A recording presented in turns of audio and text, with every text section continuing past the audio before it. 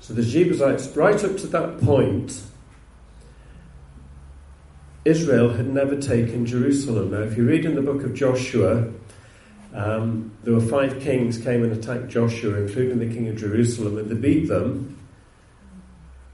But nevertheless, they didn't take the city. And then there's another time when they had a battle with the people in Jerusalem, and they didn't take the city.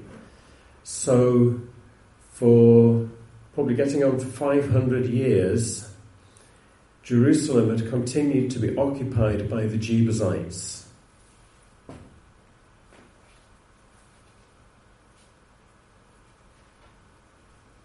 And you can kind of see a principle in this, is that the place where God really wants to be in his fullness can be the hardest place to get to.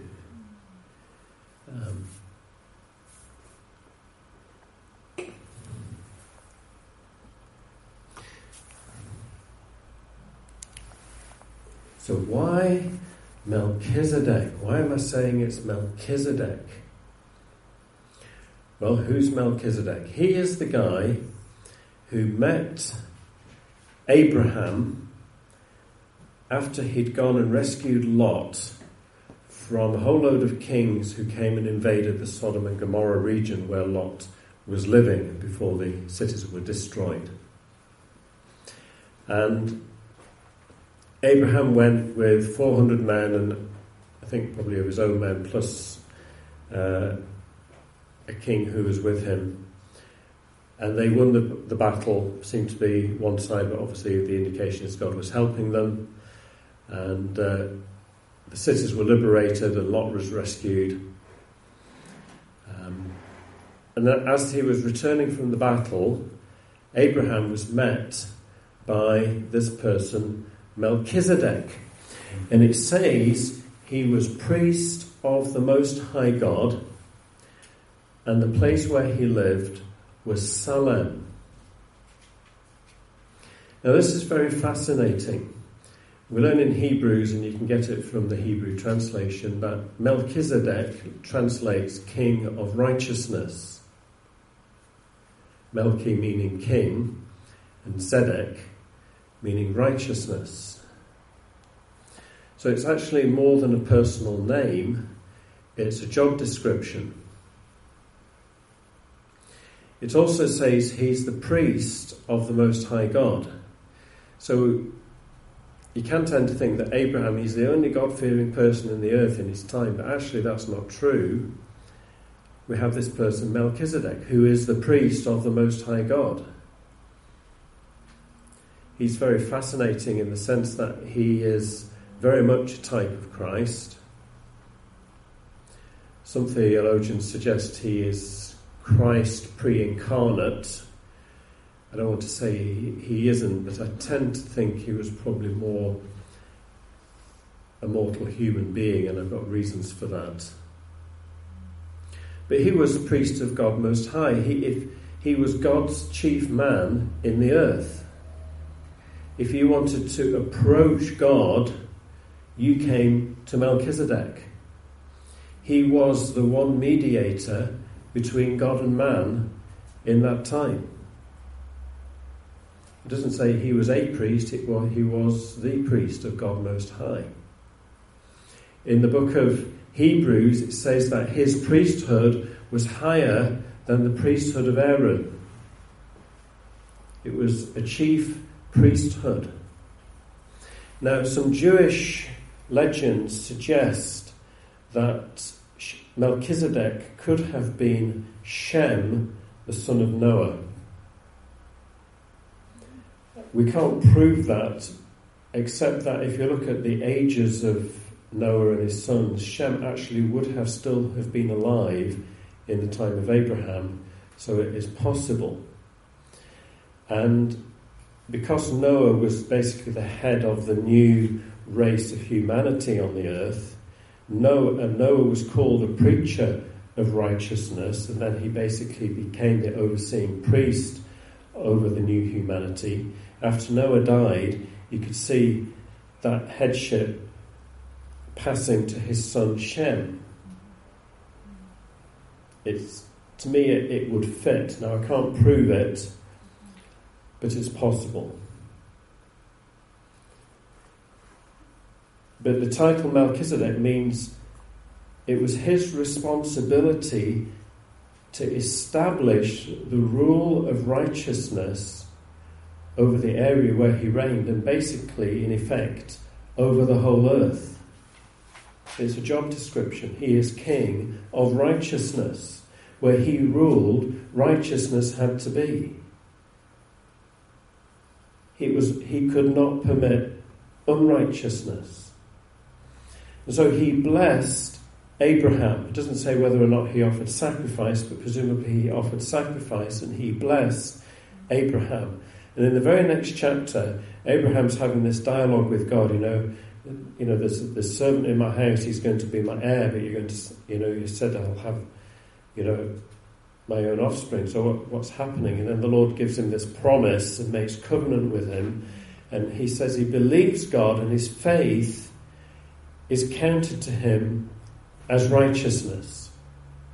So if you put the two stories together and ignore the chapter division, I suggest the blessing which Melchizedek, king of righteousness, conferred on Abraham was the status of righteousness by free gift. And Abraham's faith ratified that. It's my suggestion. It would make sense. Interestingly, the place where he ruled was Salem. Who knows where is Salem? Jerusalem. It's the same place. So it's the city of peace. And this sort of takes you to what Paul said, that the kingdom of God is not food and drink. Kingdom of God is righteousness and peace and joy in the Holy Spirit.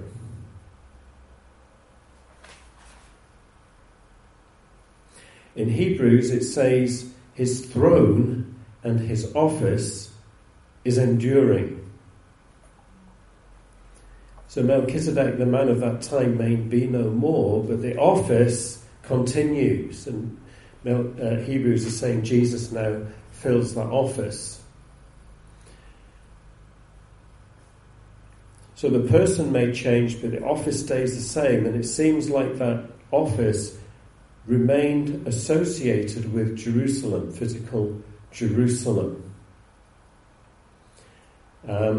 If you read in the time of Joshua, the king of Jerusalem of his day was called Adonizedek, which literally translates Lord of Righteousness. So it's basically the same name.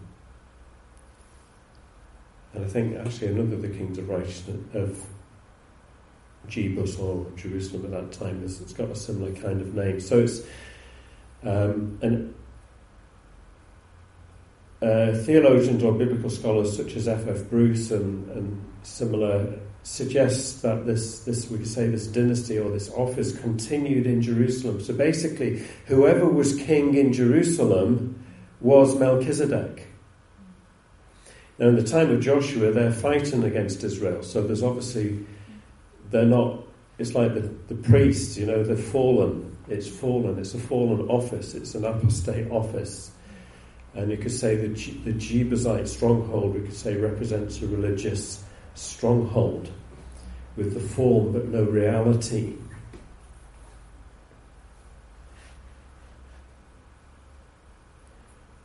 So it seems like the Jebusites, they understood this and they were saying, ha ha ha ha, we've got the throne of Melchizedek, you can't come in here because we're God's people in the earth, and who do you think you are?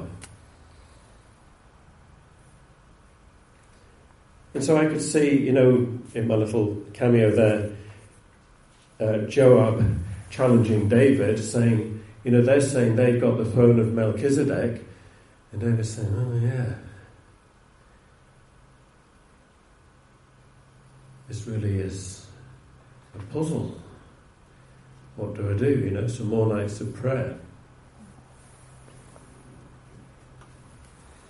So somebody mentioned earlier Psalm 110. Let's go to Psalm 110.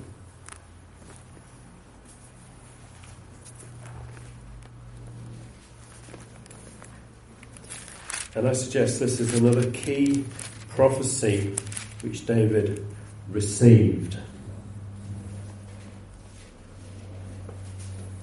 God's gift to David. The Lord says to my Lord, sit at my right hand until I make your enemies a footstool for your feet. The Lord will stretch out your strong scepter from Zion. I think the language there suggests David didn't receive it personally himself, but could have been somebody like Gad or Nathan. So the Lord says to my Lord, sit at my right hand until I make your enemies a footstool for your feet. The Lord will stretch forth your strong scepter from Zion. It is Zion, David. You heard right. It's Zion. Zion is the place. Saying, rule in the midst of your enemies, and your people will volunteer freely in the day of your power. So this suggests to me it's like it's probably in the time of David reigning in Hebron. Could have been before, but it's certainly before he was king in Jerusalem. We know he's looking forward to Jesus, but it makes a lot of sense for David in this context. So all the nation is going to gather to you, David, when you come into your throne. They will come, don't worry. They might be not so happy with you at the moment, but their hearts are going to turn. We know that's what happened. Because the Lord has sworn. Now we read that in Psalm 132. The Lord has sworn. The Lord has sworn. When the Lord makes an oath, it's a covenant. It's covenant language. And in Hebrews, the Lord says, the Lord swore by himself because he couldn't swear by anything higher. When the Lord makes an oath, when the Lord swears, he's saying, if I fail to do this, I will step down from being God. It's so strong. The Lord has sworn. The Lord is making a covenant with his own name and his own glory at stake.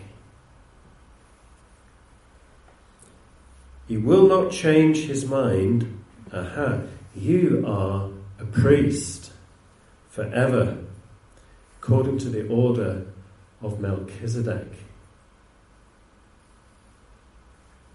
I don't know what the time sequence is when all of these things appeared. I'm suggesting it came sometime probably when he was a king in Hebron. But to me this is a total key of wisdom for David, because he's now able to say back to Joab, well, they may think they've got the throne of Melchizedek. Actually, God's giving it to us. God's giving it to us. So it says David went up and they took the city. They took the city. They found this way in through the water channel, which seems to have been between an outer wall and an inner wall. And when David put the crown of Jerusalem, as it were, on his head, he stepped into the office of Melchizedek. So that's why I'm suggesting he was prophet first, then king, and then priest. So when he became king in Jerusalem, he also stepped into the priest's office, but not of the line of Aaron, but of the line of Melchizedek. And he stepped into the responsibility of King of Righteousness. And so it starts to make sense when he's saying, let your priests be clothed with righteousness. And he understood that his kingdom was a kingdom of righteousness. And he understood that the Lord's throne was established on righteousness. And if the Lord was going to reign with him and through him, the kingdom had to be a manifestation of God's righteousness on the earth. And so we see in the history of David, he did, for Israel, there were two areas of the land. There was the inner land where the Canaanites lived, and then there was the outer land which went right up to the Euphrates. And there were two different instructions from the Lord. The first instruction for the Canaanites was, you destroy the lot, man, woman and child. And they represent the demonic. There's no mercy for the demonic realm. And then the outer nations, the instruction from the Lord is when you go up against them, first offer them terms of surrender. If they don't surrender, you will fight them and you will conquer them. And they will become slaves and servants to you. But the instruction was not to wipe them out. And they represent humanity in this day and age. So this is, we could say, is another type, another prophetic picture of Jesus and the church. So we wipe out the enemy whenever we encounter the enemy. But for people, we offer terms of surrender. The gospel is surrender to Jesus. He is the great King.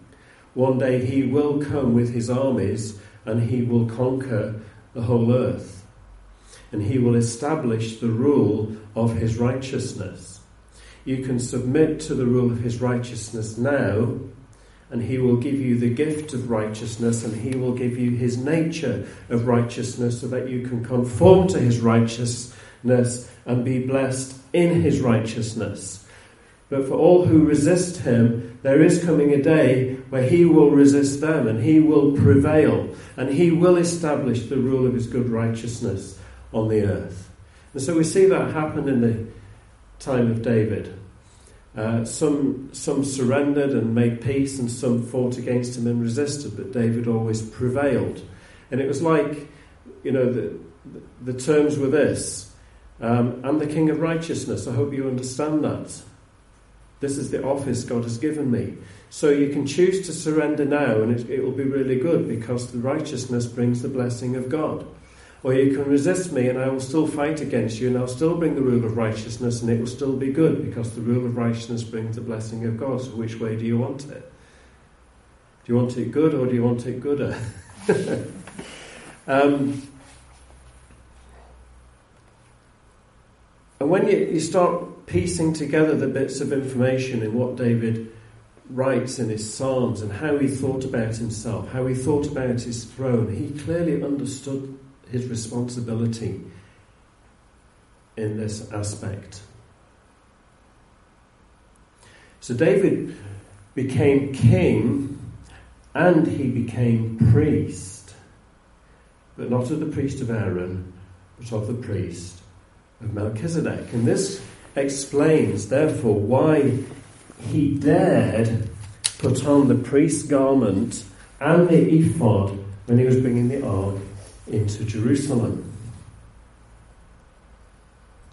Because under Moses' order, that would have been totally illegal. And another corollary of all of this is that the office of Melchizedek through this event was brought into Israel, into the life of Israel. And it's obviously looking forward to Jesus stepping into that in the fullness of time. So it's kind of an amazing episode in the wisdom and the purposes of God. It's a very significant moment.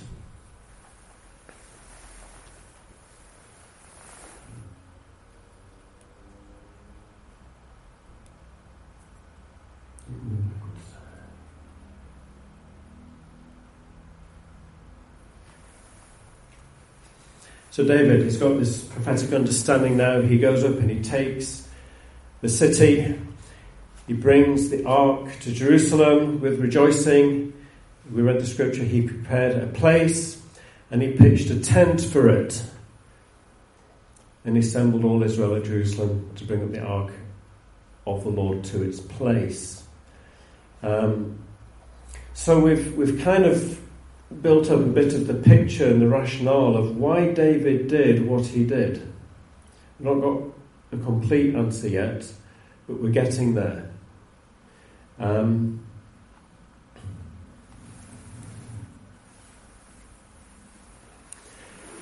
So the question is, David's kind of settled in his heart, it's not Moses' tent anymore, but the question is, what kind of tent? Does he make a copy? What does he do? What does he do? So it's not that. And it's not that, although he's kind of thinking that would be nice.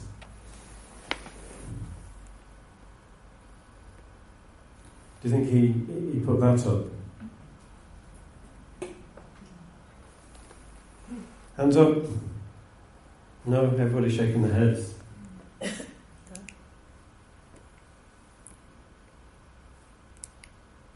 What about that one? Do you think that would have been appropriate?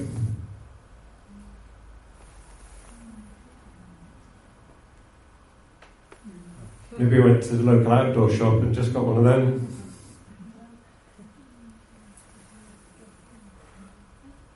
Or maybe something a bit more elaborate.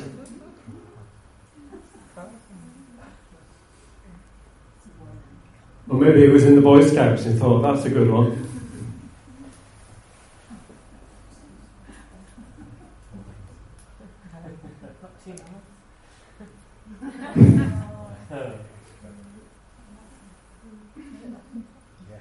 That could have been neat. That certainly would have been ahead of its time.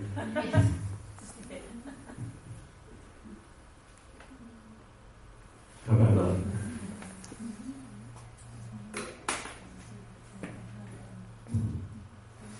that? That seems to have been the suggestion, a Bedouin tent, and I've just superimposed a picture of the ark on that just to give an indication. It certainly doesn't seem to have been an elaborate thing because, shortly after that, David's thinking, I live in a palace, God lives in a tent. I live in a nice palace, God lives in a boring tent. I think God deserves a lot more than a boring tent. Now, somebody mentioned it earlier, but what's kind of interesting about how I've pictured that? Unconventional, you might say. Open. We're not told in Scripture whether it had a cover or it didn't have a cover. I tend to think probably did have some doors which shut, but I don't think it had that heavy veil quite in the same way Moses' tent. So it's quite possible, it flapped in the wind and, people would see the glory. What is clear that David did actually go in there and sit before the ark of the Lord and see the glory. And we read, one occasion when he's alluding to that. And that would have been totally illegal in the covenant of Moses. So, there's numbers of counts why David should have been dead, but actually he's honoured for what he did. It's fascinating. And it's looking forward to that.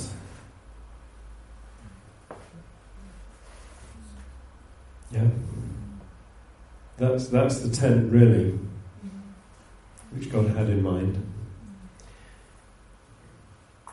So particularly on a Monday morning when we're just waking up, we don't look particularly pretty or glamorous, do we? But we're still a tent, the glory of God.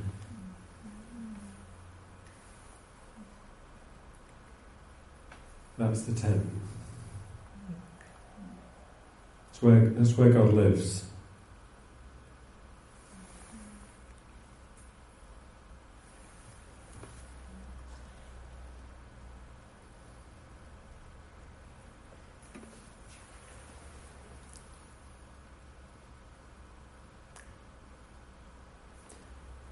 Let's just kind of bring together some of the things we've said. And then around this tent, David established this 24/7, 365 worship of praise and rejoicing before the Lord. And we saw in Psalm 132, the Lord is saying, this is the true priestly ministry to me, praise and worship. Clothed in, we could say, gifted righteousness, clothed in gifted salvation, clothed in heart change. See, the Holy Spirit settles on righteous people. Everybody in David's court seemed to be prophetic, seemed to be anointed with the Holy Spirit. So it's like this covering of the priesthood of righteousness, gifted righteousness to the nation. So God could come down with his presence, and there erupted this whole prophetic dimension, say on at least all of David's court. It was amazing. You read everybody's sort of seer or a prophet or and you think, wow, even we in the church, we don't seem to be operating at that level. No, I think God's changing something, but we should have at least that. But I'm also saying, how did David have permission from God to do all of these things? Because it was such a departure from Moses' law.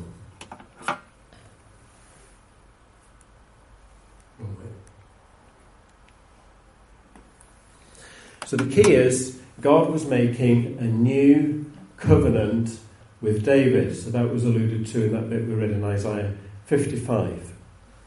So Psalm 89:3, it says it in black and white. I've put it in red. I've made a covenant with my chosen. I have sworn to David my servant. So swearing is covenant language. Scripture gives a principle.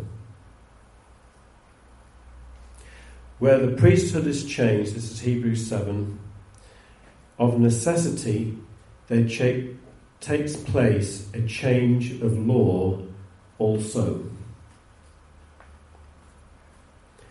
So a new covenant has associated with it a new priesthood, which has associated with it a new set of rules. So we can say, for David, the rules changed. We can say a covenant is, I like to call it, it's a self-contained legal system which God gives by which we can relate to him. So Moses' covenant was a self-contained legal system, and you could live within that legal system. The new covenant in Christ is a self-contained legal system, and you can live in that legal system. Paul says if you choose circumcision, you have to obey all the laws of Moses. Why? Because he's saying, because you're choosing to put yourself in that legal system. Whereas Christ is a different legal system. It's a bit like Scotland and England's legal systems. We live in Scotland. Scotland has its own legal system. Much of it is similar, but there are some important differences. When the Lockerbie bomber was brought to trial, the trial was held in the Netherlands, but they created a small space of British sovereign territory for the trial. And because the jet came down in Scotland, the trial was according to Scots law. It wasn't according to English law. And when the Lockerbie bomber was released, he was released according to Scots law by Scots lawyers, not by English lawyers. So when you have I work in business, and you sometimes see this contract is according to English law, or because I worked in Scotland, you see this contract is according to Scottish law. And if you're a lawyer, you need to understand the differences and make sure you don't get them mixed up. So this is what was happening for David. He was being brought into a new covenant which had its own set of rules. There were rules of righteousness, but they were different rules than Moses' rules. And under Moses' rules, certain offences were capital offences. But under David's rules, certain rules, you could find forgiveness for heart repentance. And so Psalm 51 is the crux example of that, which is when he's repenting over the affair of Bathsheba, and he's saying, sacrifice and offering you have not desired. Animal sacrifices, they don't do it. Lord, the sacrifice which you have desired is a broken and contrite spirit, and Lord, you've done me in over this. You've nailed me. When Nathan came to him, he got nailed, and David's heart broke, and he poured it out in that psalm, and he prefigured in that psalm the New Testament believer, because under the law of Moses, you could not pray that prayer. Well, you could, but it wouldn't have availed you. But in Christ, it avails us. And he prayed, take not your Holy Spirit from me. So there's always grace. So there's always multiplied grace. No matter how heinously we may fall, no matter what we might have done in times past or times present, there's always grace. There's always mercy in Christ. And David prefigured that. The rules changed. So this is why this scripture became so key in that Council of Jerusalem. So going back to that, see, the Gentile church had been increasing, and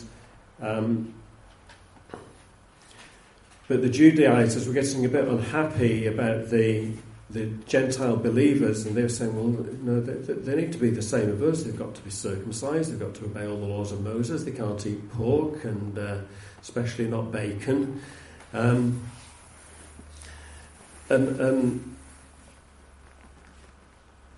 Peter was not quite so sure, and Paul and Barnabas were quite sure about it. No, it's not like that. We understand it. They're free. And so there was this big debate one way or another, and Peter sort of says, yeah, well, actually, when I was preaching to Cornelius, the Holy Spirit invaded, and I didn't give him permission, but he invaded. I just had to back off, and if God accepted them without my permission, who am I to argue, you know?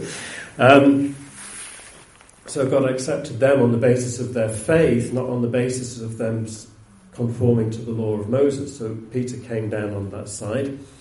And then James, as I said, he stood up and he said, yeah, I agree. The scripture says, I'm restoring the tent of David, and so that the rest of mankind might find the Lord. And they all said, yeah, that is the key scripture. That answers it for us. And we go, huh? And they went, yes. And the reason why they went yes is because I suggest they understood David was in a different covenant and he had a different set of rules. The rules had changed in Christ.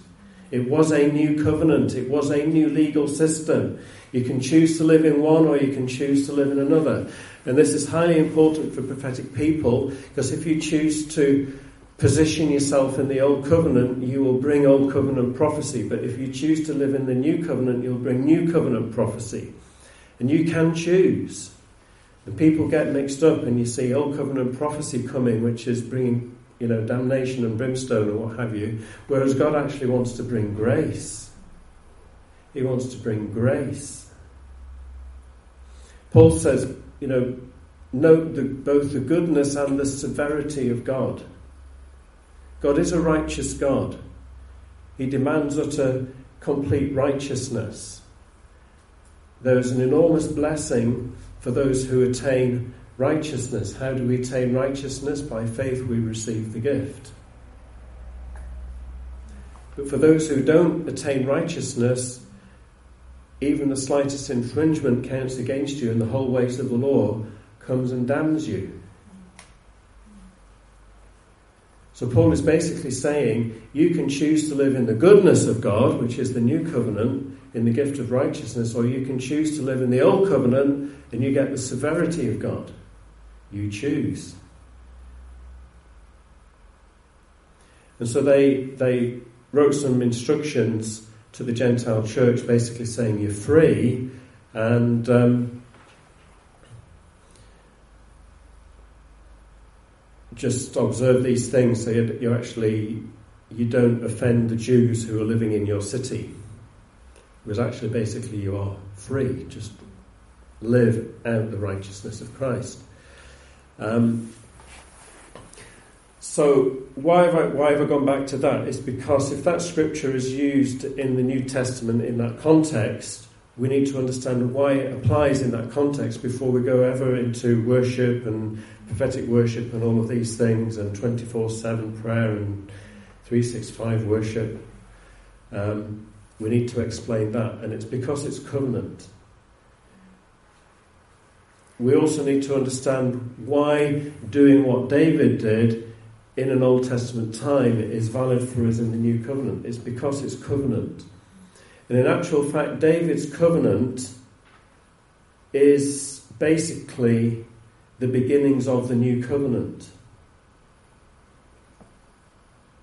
because Jesus is the literal descendant of David.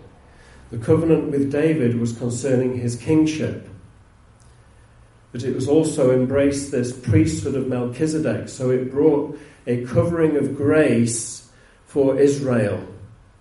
And it was for the greater David, who was Christ, to step into, so that not only would it cover Israel, it would cover the whole earth. So it's basically the same covenant and the same throne. The kings who were in the intervening period somehow didn't get it, but they could have operated in the priesthood of Melchizedek.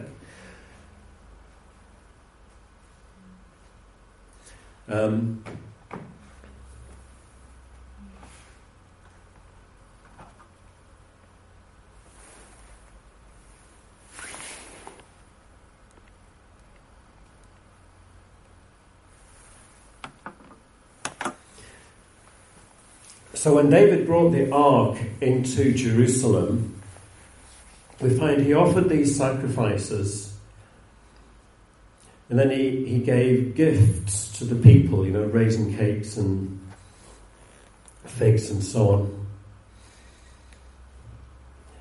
on.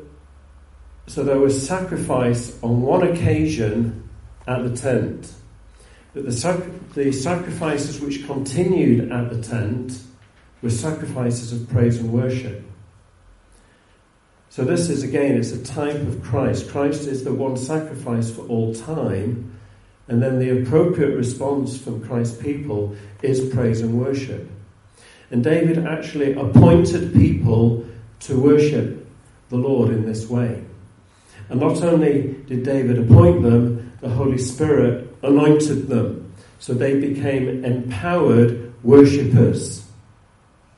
Empowered worshippers, because they were anointed as prophets. They were empowered to do what they did. And so we have records of what they brought in the Psalms, at least some of it. I can just imagine 3 o'clock in the morning. Oh, it's tough this morning. It's tough, but let's just Lord is worthy. Let's just keep worshipping the Lord, guys. Let's just keep worshipping the Lord. And then suddenly a prophetic thing would come into the spirit. Wow, get this down, folks. Just write this. I'm singing it. I sing it. You write it. So they were singing. Wow, David, you should have seen what happened last night. It was really tough, but we just kept pressing, and the Lord just broke through to our spirits, and we got this new thing, and it's Psalm 136, or whatever psalm it was. I think many of the Psalms could have well have been birthed in that way. The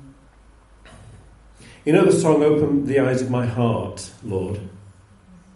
I think that we sing it and we put it on the overheads and such, but I think that was birthed in exactly the same way. It was a spontaneous new song which happened to get written down, and now we sing it all over the place.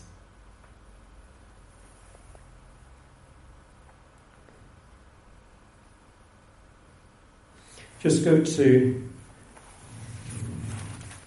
a couple of quick scriptures. Psalm 68. Alluded to this earlier.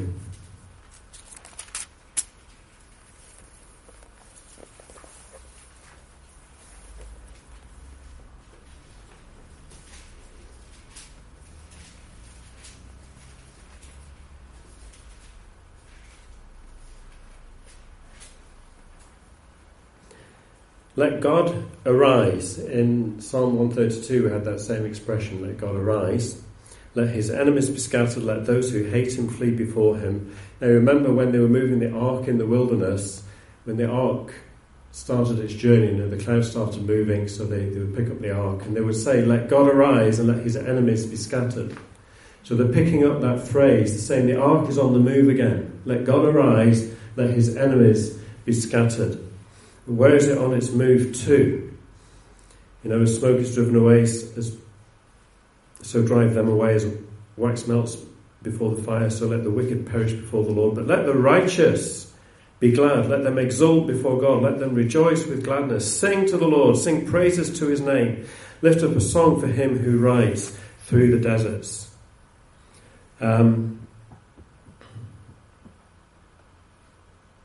Let's skip down to verse 15.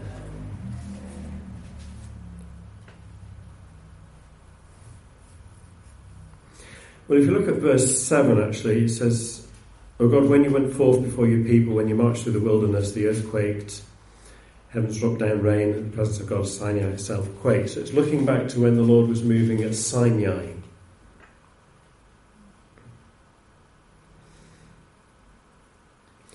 But then we skip to verse 15. It says, "A mountain of God is the mountain of Bashan." I think that's Hermon.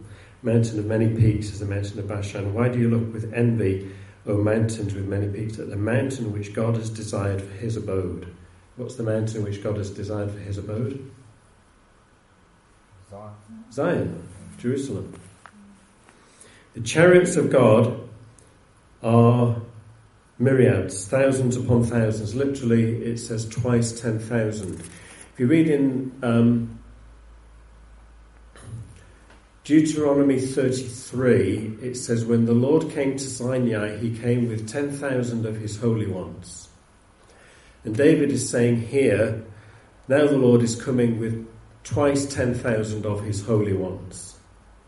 So it's a new occasion when the Lord is moving, and there is a new glory. There is double the glory. It's a new covenant, and there's more glory in this covenant than Moses had in his covenant. There's twice as many angels.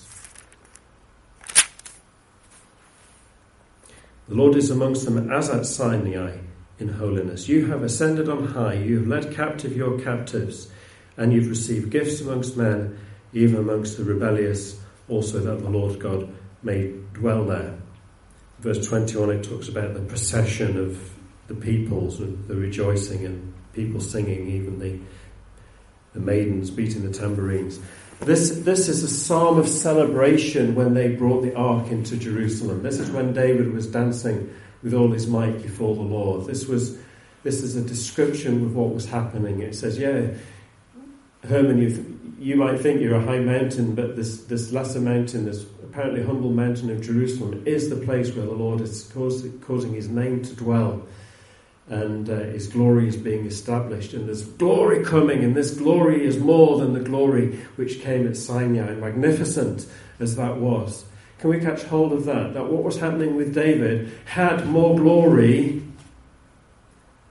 than Moses had. Go with me to Hebrews chapter 12.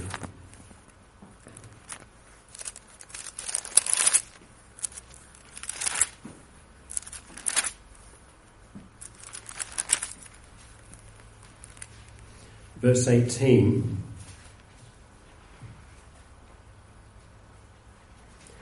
Because it says, "You have not come to a mountain that can be touched and the blazing fire." It's basically speaking of Sinai.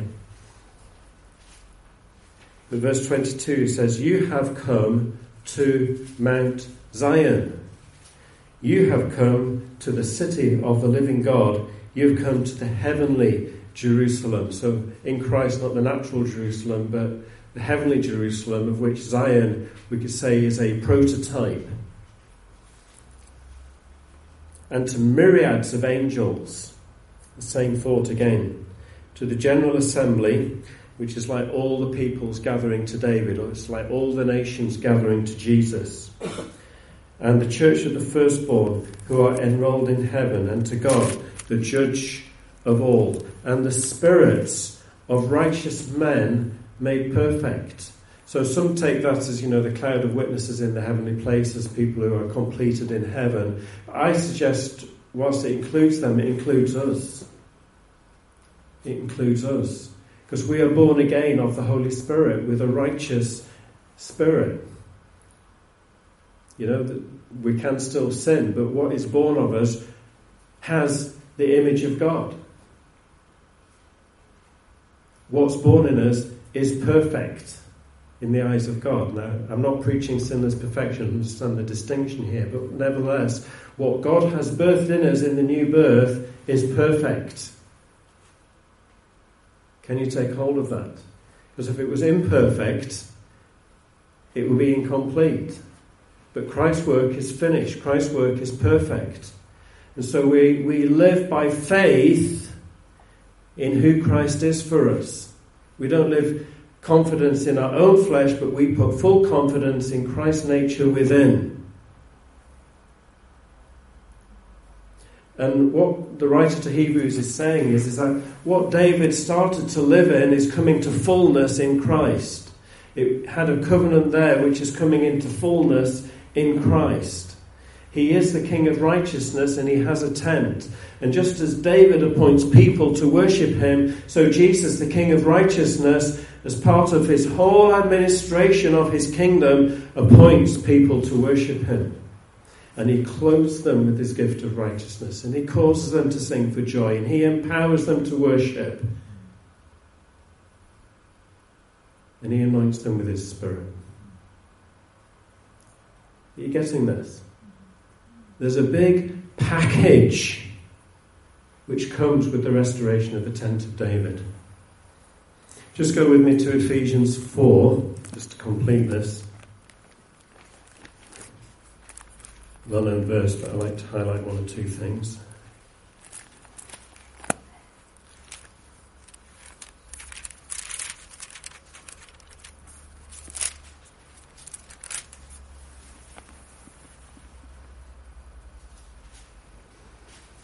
So verse 8, it says, "When he ascended on high, he led a host of captives and he gave gifts to men." So this is actually a quote from Psalm 68. So the context is the ark going into Jerusalem. The context is this new covenant. The context is the change of rules. The context is greater glory.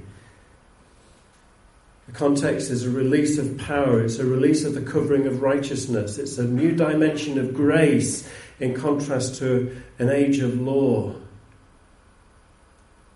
It's where the mercy of God can be accessed and there's no limit to the mercy of God. And just as David gave gifts to his people, so Jesus gives gifts to his people, but he doesn't give us raisin cakes and fig cakes. He gives us anointings of the Holy Spirit, which are sweet.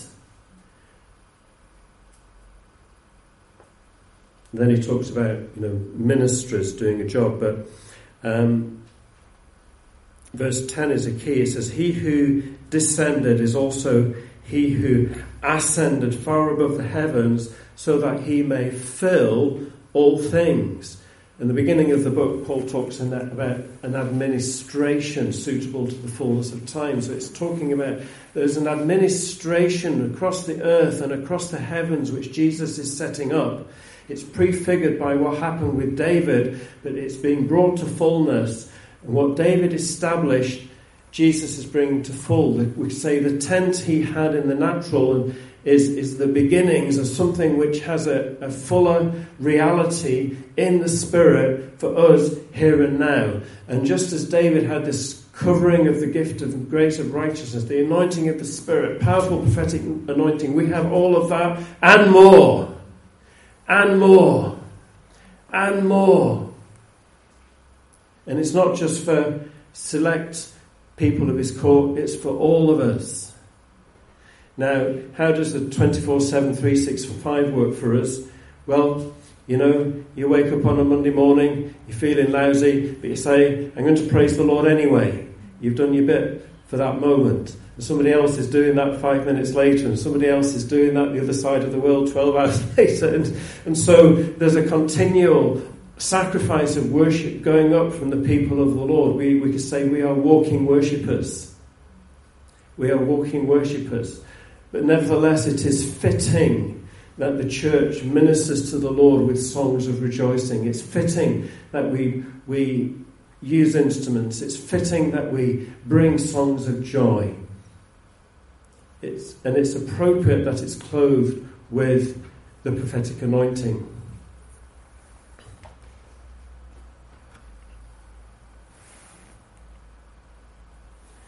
I'm kind of getting ahead of myself, so that basically is saying all of that. We're in a better covenant. It has better promises. There's a new law. It's the law of love.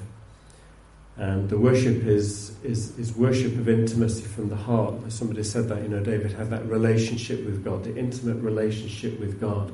We're not worshipping from a distance. We go right in spirit and in truth, and it becomes prophetic worship which the Holy Spirit fills. So it's not like we have to worship, it's we get to worship. We get to worship by the power of the Spirit.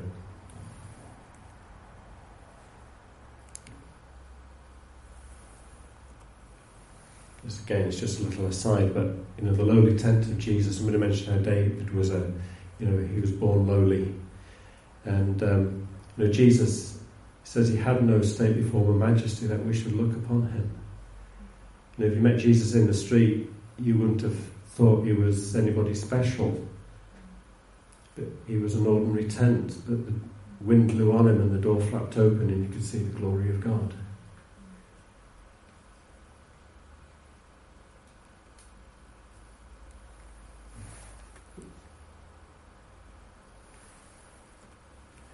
So what we're saying, the significance of David's tent, it was a new order in Israel. It interrupted Moses' order. It was a window of grace in an age of law.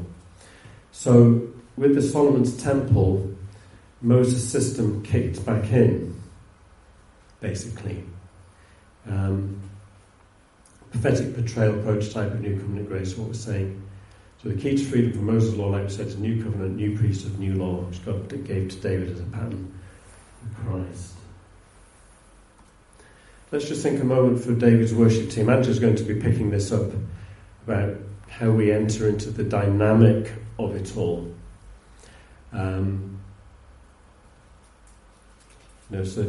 Asaph, Heman, Jeduthun, they worshipped 24/7 to honour the Lord because he was worthy. Called prophets who said that empowered worship. So we've said all of that basically, so it is for us.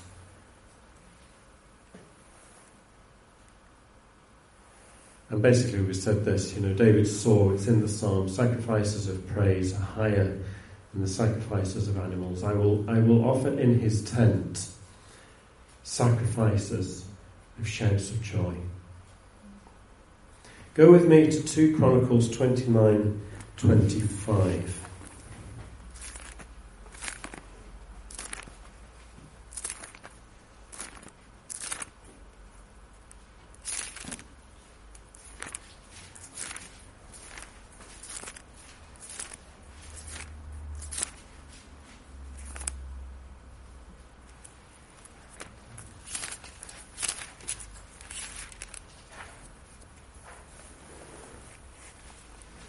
So this is in the time of Hezekiah. So from verse 20, the re-establishing the sacrifices, and then 25, he then stationed the Levites in the house of the Lord with cymbals, with harps and with lyres, according to the command of David and of Gad, the king's seer, and of Nathan the prophet, for the command was from the Lord through his prophets. Now that's a significant verse. It's saying that what David instituted wasn't a nice idea. It would be nice to have an organ instead of a piano or something like that. This was prophetically established. What David established is 24/7, 365, rejoicing, worship before the Lord, was a command from the Lord through the prophets, through David, Gad and Nathan.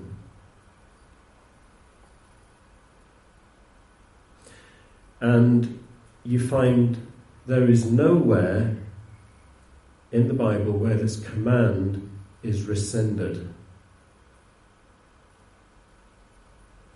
There is nowhere where this is rescinded.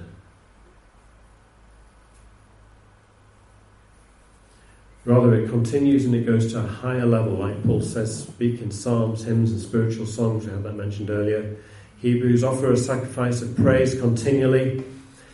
So our worship is to be 24 hours a day, all of our lives. So once you start seeing this picture, you can see the allusions to it in the New Testament, clear allusions to it, like in Hebrews, and Paul does.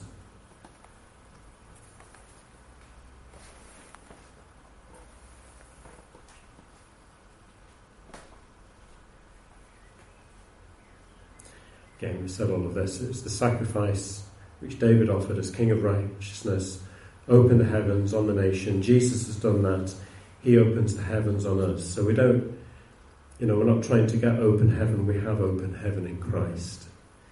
It's not our prayers which bring the open heaven. It's our prayers which receive the open heaven. Big difference.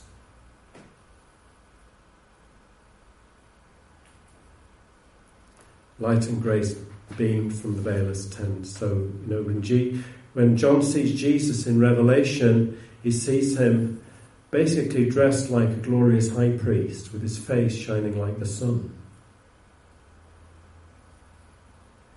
It's that first few chapters, it's almost a little bit like the last time we see Jesus, he was ascending from the earth going into the clouds, and it's like this is the next time we see Jesus. It's like this is the result, this is the outworking of the work of the cross.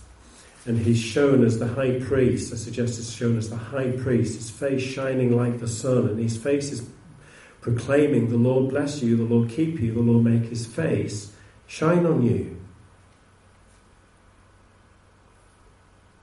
And we see there's not 10,000 angels in Revelation, and we see there's not 20,000 angels in Revelation. We see there's 10,000 times 10,000 angels. So it's like the glory has gone up orders of magnitude beyond imagination in Christ. This is what we have come to in Christ. Do we have less? Do we have more? We have far more. We have far more, which God is inviting us into. And there's grace for the church. So the natural response is worship, flowing in spirit and in truth.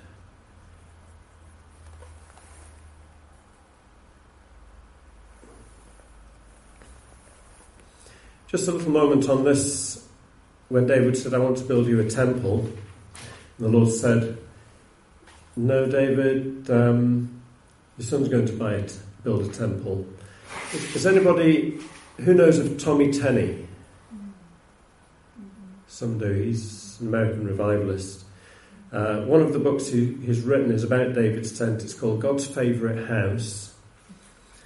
It's well worth a read. It's not a very big book, but it's well worth a read because it really takes you into the passionate heart of David to worship the Lord.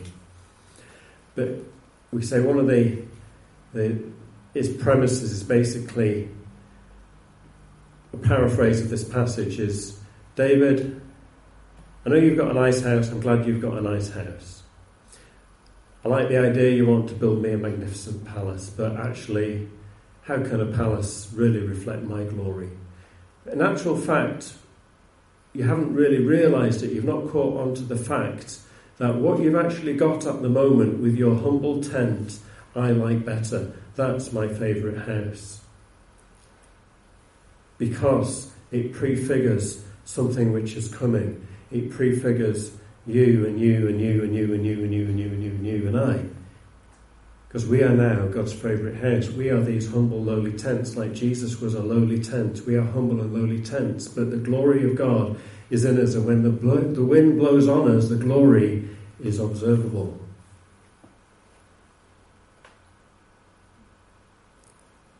And we're appointed as these worshippers.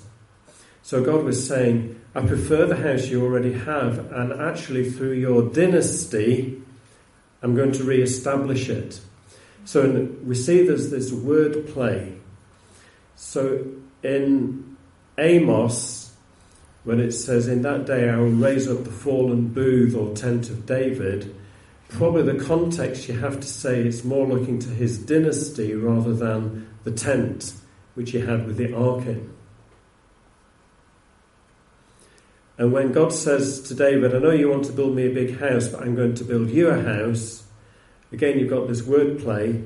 So David's thinking of house, but God is speaking dynasty.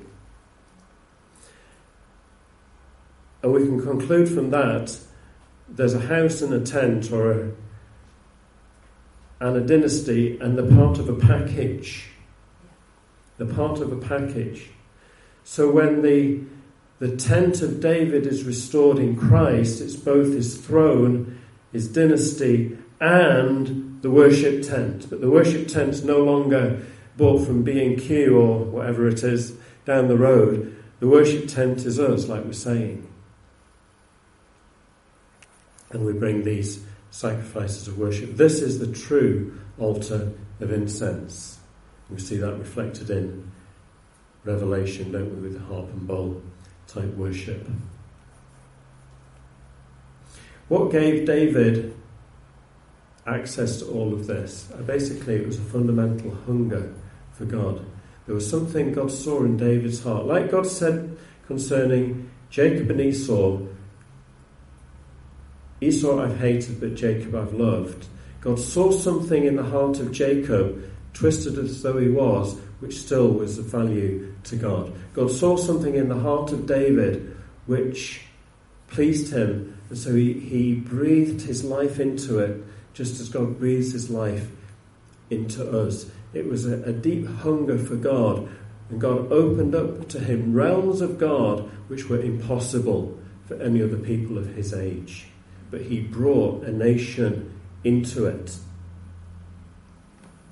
And that's possible for us through Christ. Similarly, he is bringing us into the fullness of what he has and who he is.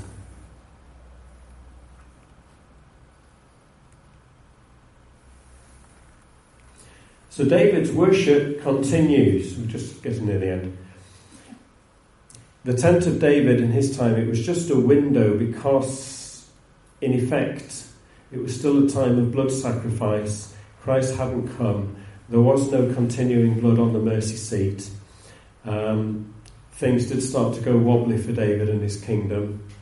And so Solomon's temple, with the reinstitution of Moses' system, became necessary until Jesus came. But in actual fact, David, as we saw, he said, what I've started around my tent, it continues in the temple. And the suggestion is that both Moses' tent was taken down, folded up, and put in a cupboard in Solomon's temple. And probably David's tent was also taken down and put in a cupboard in Moses' temple. And what that is saying is that David's covenant and Moses' covenant tracked in parallel in the temple. We said Jesus inherits Melchizedek and David's throne. At the cross, Moses' order ends. Jesus is the one sacrifice for all time. There's no need anymore for animal sacrifices. Hebrews says he takes away the first order to establish the second. But David's order continues. Like we said, Jesus also appoints continual righteous heart worshippers to minister to the Father. And they are clothed with the Spirit to bring empowered prophetic worship.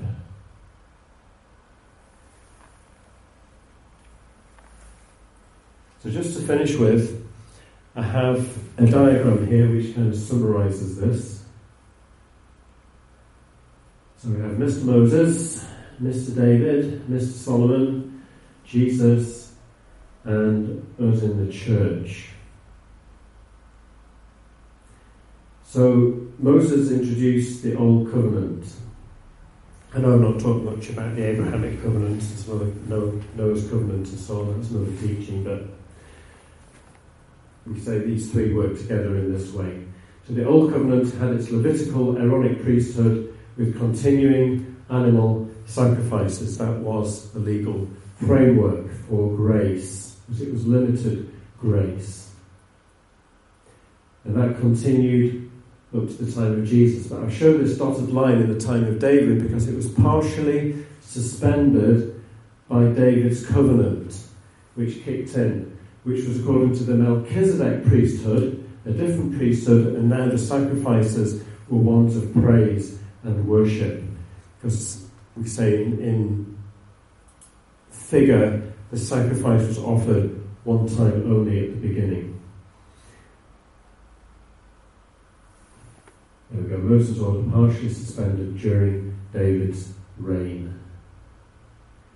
So the cross of Jesus brings an end to Moses' order. So this is a fundamental principle of the New Testament and the New Covenant. which the Council of David ratified. The new covenant begins, and it's higher than Moses' covenant. It's higher than David's covenant. Jesus himself, the sacrifice for all time. But what happens to David's order? You see, it goes through the cross, and it joins in the new covenant. David's order continues through the cross and goes to a higher level in Christ. So the new covenant includes the Davidic covenant and the Melchizedek order. It comes to fullness.